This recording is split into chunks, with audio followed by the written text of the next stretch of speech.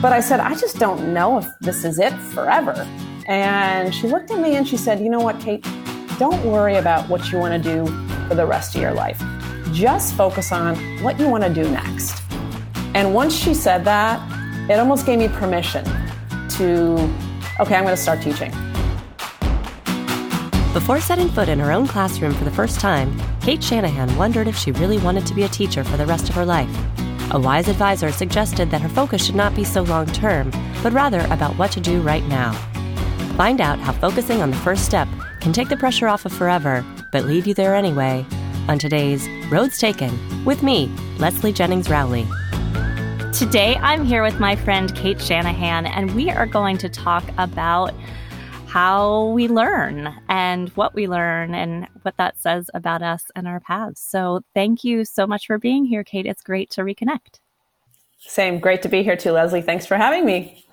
All right, Kate, I start these the same way with the same two questions, and they are, when we were in college, who were you? And when we were getting ready to leave, who did you think you would become?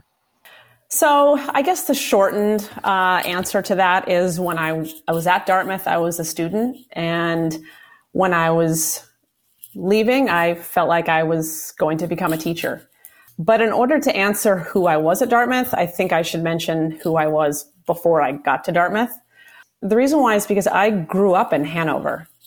I spent my early childhood, mid-childhood there. My dad worked at the college. My mom taught high school French in neighboring Hartford, Vermont. My siblings and I went to Ray Elementary School and Richmond Middle School right down the street from the Green. So growing up in Hanover, I never thought I would attend Dartmouth. Not that I didn't love growing up there, but it was my home. And I always thought college was a place you would leave home for, never a place where your parents lived, where your family lived. But then we moved to Connecticut when I was in high school. And during my senior year, as I was traveling up and down the East Coast looking at schools, I found myself comparing everything to Dartmouth. The buildings and the campuses and even the students, and nothing compared. So I applied to go back and was thrilled to get in and to be able to go there. But my freshman year at Dartmouth was an adjustment for me because my classmates were experiencing Dartmouth for the first time. And I, on the other hand, was, I guess, reacquainting myself with a college that I knew I loved, but had never gotten to experience when I was there. So it felt brand new to me, but in a different way. And I spent my first year at Dartmouth falling in love with the school all over again, in my own way. And when the adjustment period was over, it took about a year. It wasn't until my sophomore year that I really became a student. I really felt like I had become a student. So at that point, feeling a student, did you already have in mind that you were going to eventually flip that equation and be on the teaching side of education? Not really. No, at first, what I discovered was that I loved literature. The first decision I made, I guess, was to really throw myself into majoring in English. I remember taking an English class from Ivy Schweitzer my sophomore year. She was just an awesome professor in the English department. It was a 19th century literature class. I loved it, engaging, interesting, and I wrote a paper on this novel we read called The Awakening, which is a great novel. And I just felt so confident with this paper and my points. And I thought, I got this. This is like, I'm going to wow her. And she gave me a B. And I remember thinking, what? Like, why isn't this an A plus? Like, what? So I remember going back to my dorm room and talking to my roommate about it. And my roommate saying, why don't you talk to her? You could do that, And I thought, okay, I guess I'm going to talk to her. So I sent her a blitz saying, hey, can I come by office hours? And I just basically went in and pleaded my case. I said, I know you gave me a B for these reasons, but I really wanted to show this example, or I really thought this was a better analysis. I don't even remember what I said. But she was impressed that I had come in and kind of pleaded my case. And she said, I'm going to boost your grade a little bit. I'm going to give you B plus, 89. And I remember feeling like it was an A plus. I thought, oh my gosh, I just did it. And that really just kind of, it had a big impact on me. One, I kind of discovered my voice. I learned to fight for my ideas. And it made me just feel much more passionate about English. So that was the first piece that kind of made me think, I want to make this part of my future. But then I got into the education department. And that's when I think things really started to change for me. There were so many great, great professors in the education department. Andrew Garrett, Carl Toom, my freshman year, I took a class from him. He was phenomenal. Randy Testa. And ultimately it was Professor Robert Binswanger, who really changed my life. It kind of set me on my path, changed the complete trajectory of my career by asking me to be a TA for his Ed 20 class. And I don't even remember what it was called, something like Education and Society. Yeah. But it was did you take it? I did. I think I took it though later from Garrett. Okay. Probably senior year. And it was even then, had I taken it earlier, it would have been trajectory changing. I think when I took it, it was just kind of eye-opening. Yeah. Right. And it was that for me too. So yeah, he called me into his office. I had already taken a class from him and we kind of had a friendly relationship. And he called me in one afternoon and said, I'd like you to be my TA. One of my TAs, they were 10 or 15 for Ed 20. And I said, I've been trying to get into Ed 20 last semester. It wasn't open and my schedule didn't allow it. I haven't taken the class. So I don't think I can be a TA. And he said, no, he goes, I'd like you to be a TA. He said, every year I'd like to have one TA who has not taken the class, who can kind of give perspective. And I was like, okay, I'm your girl. And it taught me so much about teaching and helping my fellow classmates, some of whom were my age, some of whom were younger, teach them how to write and also how to just understand that whole field of education and society. And I loved it. And I remember meeting a girl one time who was struggling with an essay she was writing. And we met one-on-one and I was kind of explaining to her how to change it, what changes to make. And we finished with the conversation. And she says, oh my gosh, I get it now. Thank you so much. And I thought, oh, you're welcome, I guess. And little experiences like that just made me realize this was it. Yeah. And so although we couldn't major in education, I think, right? No. Right. But they did allow you to do I don't know if it was during or a little bit after graduation, the in-classroom teaching and getting a certificate and that sort of thing. Did that happen? That's correct. So no, you couldn't major in it. And by then I was pretty deep in my English major and loved that. But I took enough classes. I think you could minor in ed. I took an equal number of classes and instead I entered the teacher certification program. And that's what put me kind of in the classroom teaching. There was a group of us, probably 10 of us, who were training to teach elementary school. There was also a secondary program for secondary school. And I knew I liked younger kids. Wasn't really sure what grade.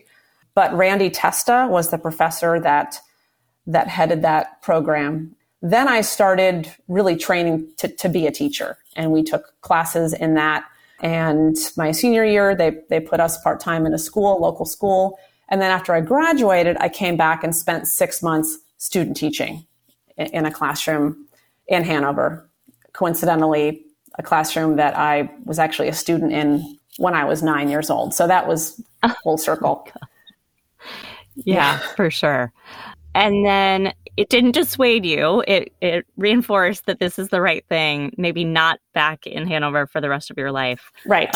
So upon graduation, what was the path? I remember going to lunch with Dean Langford, Sylvia Langford. She was our dean, and we were friends. And I remember thinking, Sylvia, or I called her Dean Langford then, I just don't know if I want to teach for the rest of my life. Like, I'm not really sure. I'm doing this teacher training program. I knew I loved teaching, and I had parents that were in education. It kind of felt like it was in my blood. But I said, I just don't know if this is it forever. And she looked at me and she said, you know what, Kate, don't worry about what you want to do for the rest of your life. Just focus on what you want to do next. And once she said that, it almost gave me permission to, okay, I'm going to start teaching and we'll see where it leads me.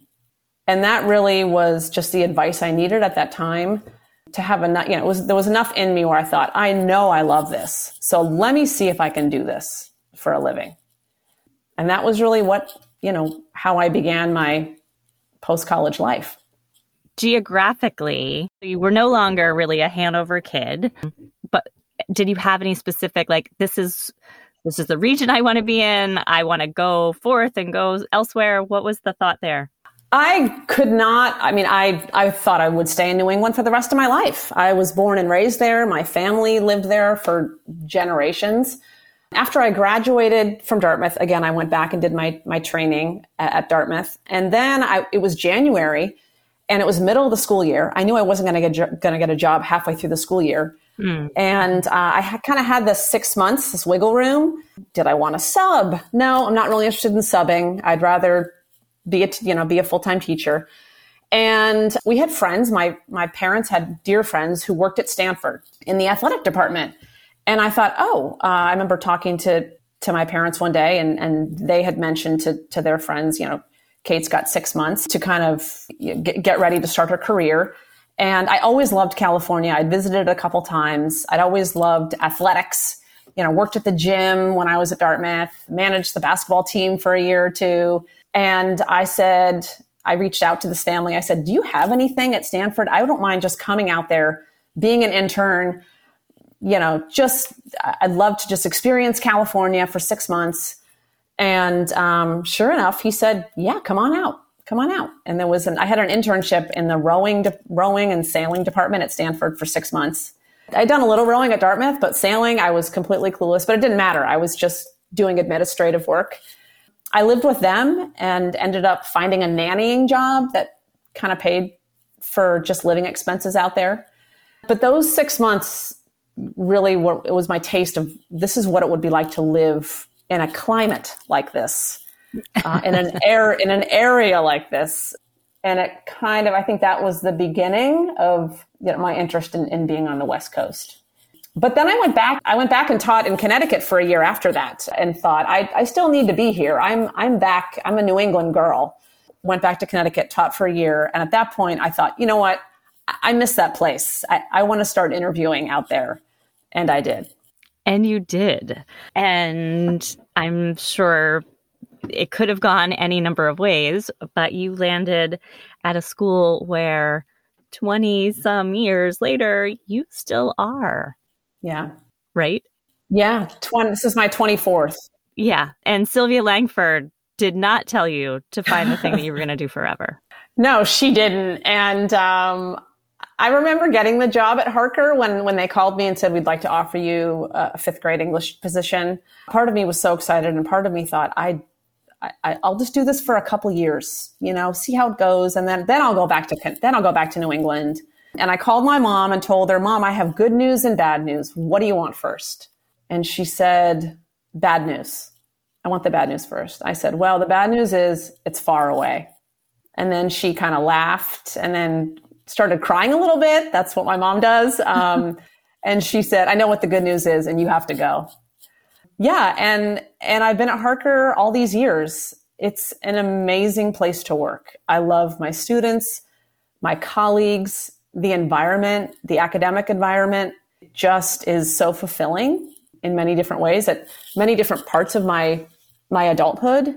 It was where I met my husband. Then we had 2 children and watching them as students go through Harker. And then just the relationships I've been able to make with my students over the years has just made it all worth it. And have you stayed with the 5th grade writing? Yes. So primarily I've been a 5th grade English teacher all these years. There were years where I taught 4th. There were years where I taught 6th.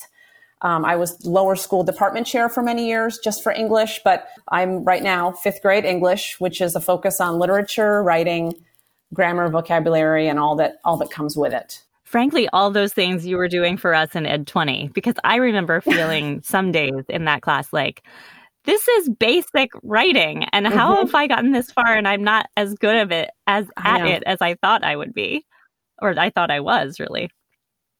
Now, I'm going to put you back on that chair with Sylvia for a second, because had she had the crystal ball and you'd kind of relayed to her, I don't know if I want to do this for the rest of my life.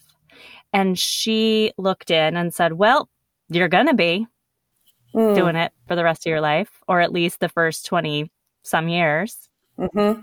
And she could have said, so if you don't want it, don't start it. Right. What do you think you would have done or thought then? All I can say is, I mean, looking back, I think that was the advice I needed at that point, being 21, 22, worried that I was starting something that I wasn't 100% sure of. Looking back, I think, gosh, were we 100% sure of anything at that point? No. No. And knowing what I know now, right now at 47, I am 100% sure I chose right. And that feels good, knowing that there are, days where, there are days where I don't want to go in and teach for whatever reason. Maybe I've got a cold. Maybe I know it's going to be a hard lesson. Maybe, that naughty kid is making my life tough. But ultimately, at the end of the day, it's where I'm supposed to be. It's kind of where I was destined to be in that sense. Yeah.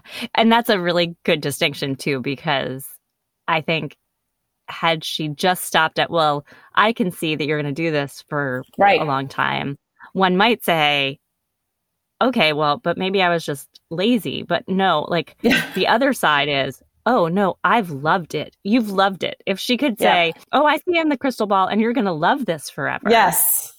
That probably would have been just the permission that you needed, as well as just do what you want to do for now.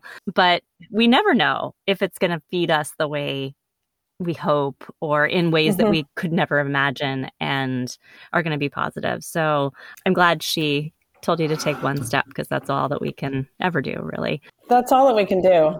Yeah. And we actually reconnected about 6 months ago on Facebook. She found me and I told her that story.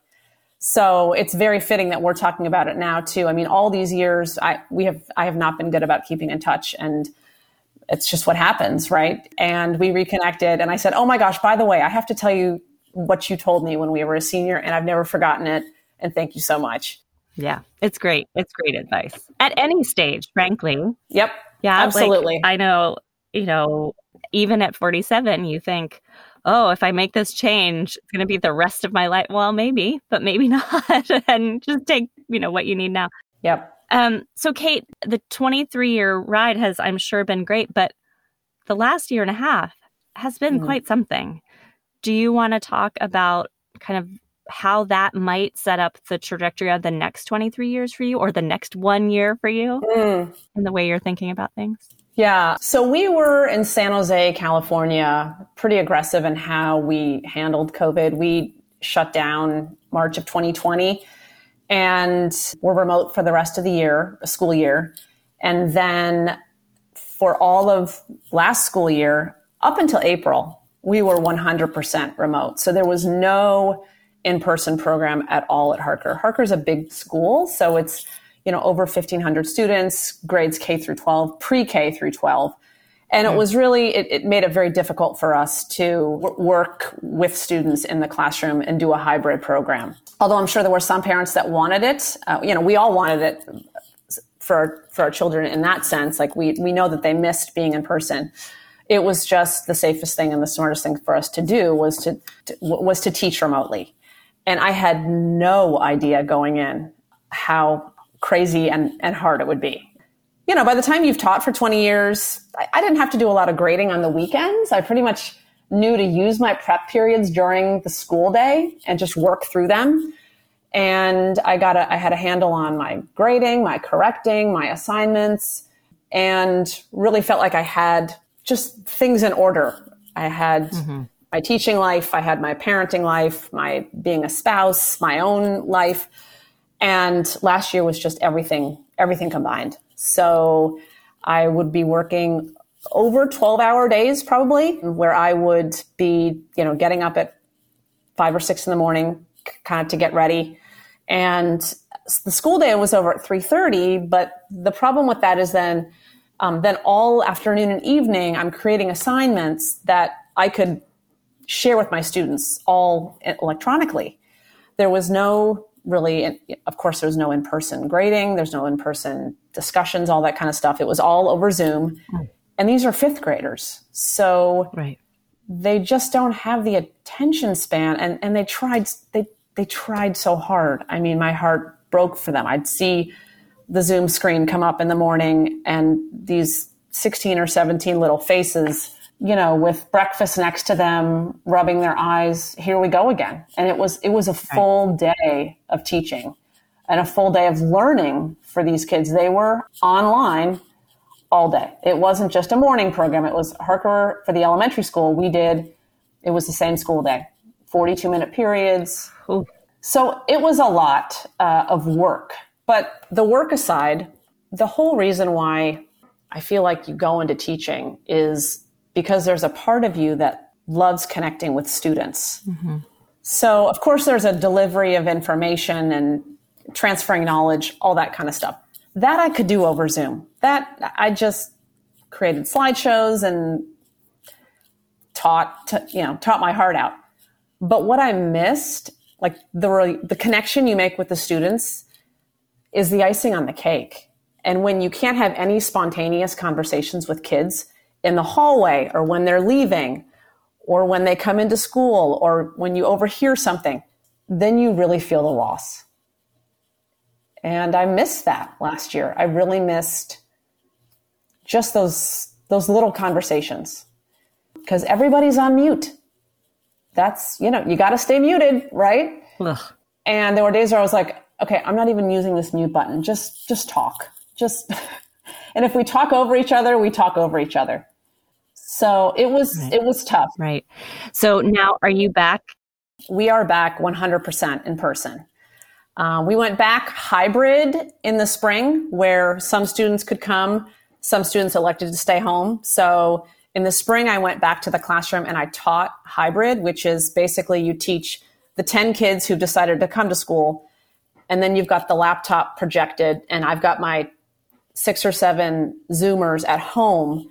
So there was that, which was a whole different, kind of learning I had to do. Mm-hmm. But now I'm 100% back and the students are 100% back. Does it feel just as it did pre-COVID or does it feel just different? I would say both. So there is the first couple weeks of the school year. It took me some time to adjust to just noise and classroom chatter.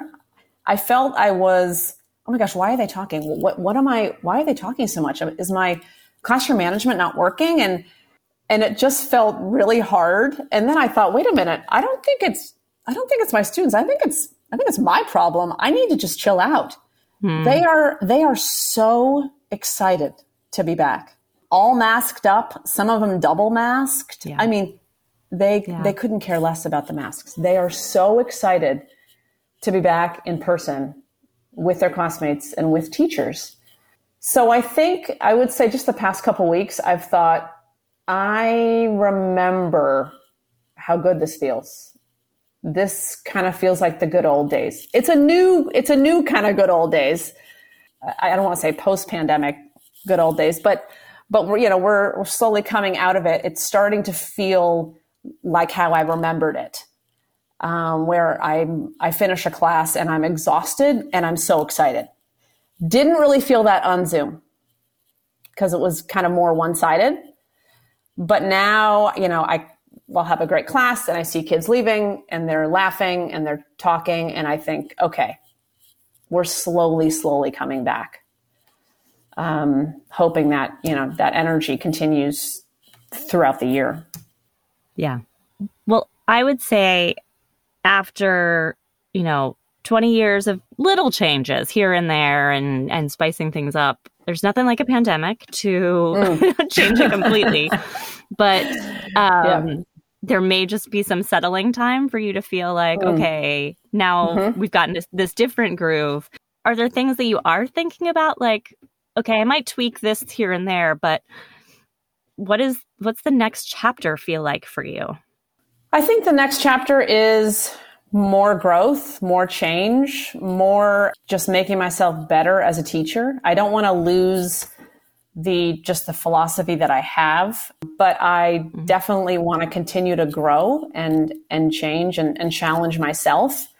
I think I need to give it a year of just kind of being back and remembering how to do it. But I'm always looking for new ideas, new ways of teaching, new ways of connecting with kids and with my colleagues.